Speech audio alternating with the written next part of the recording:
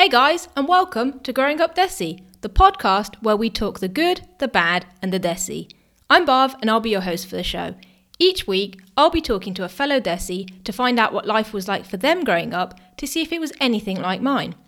We'll talk about the family and community pressures, the impact their upbringing has had on their life as adults, and I'll try and find out if their grandma was as disappointed as mine was when she realised I wasn't going to become a doctor.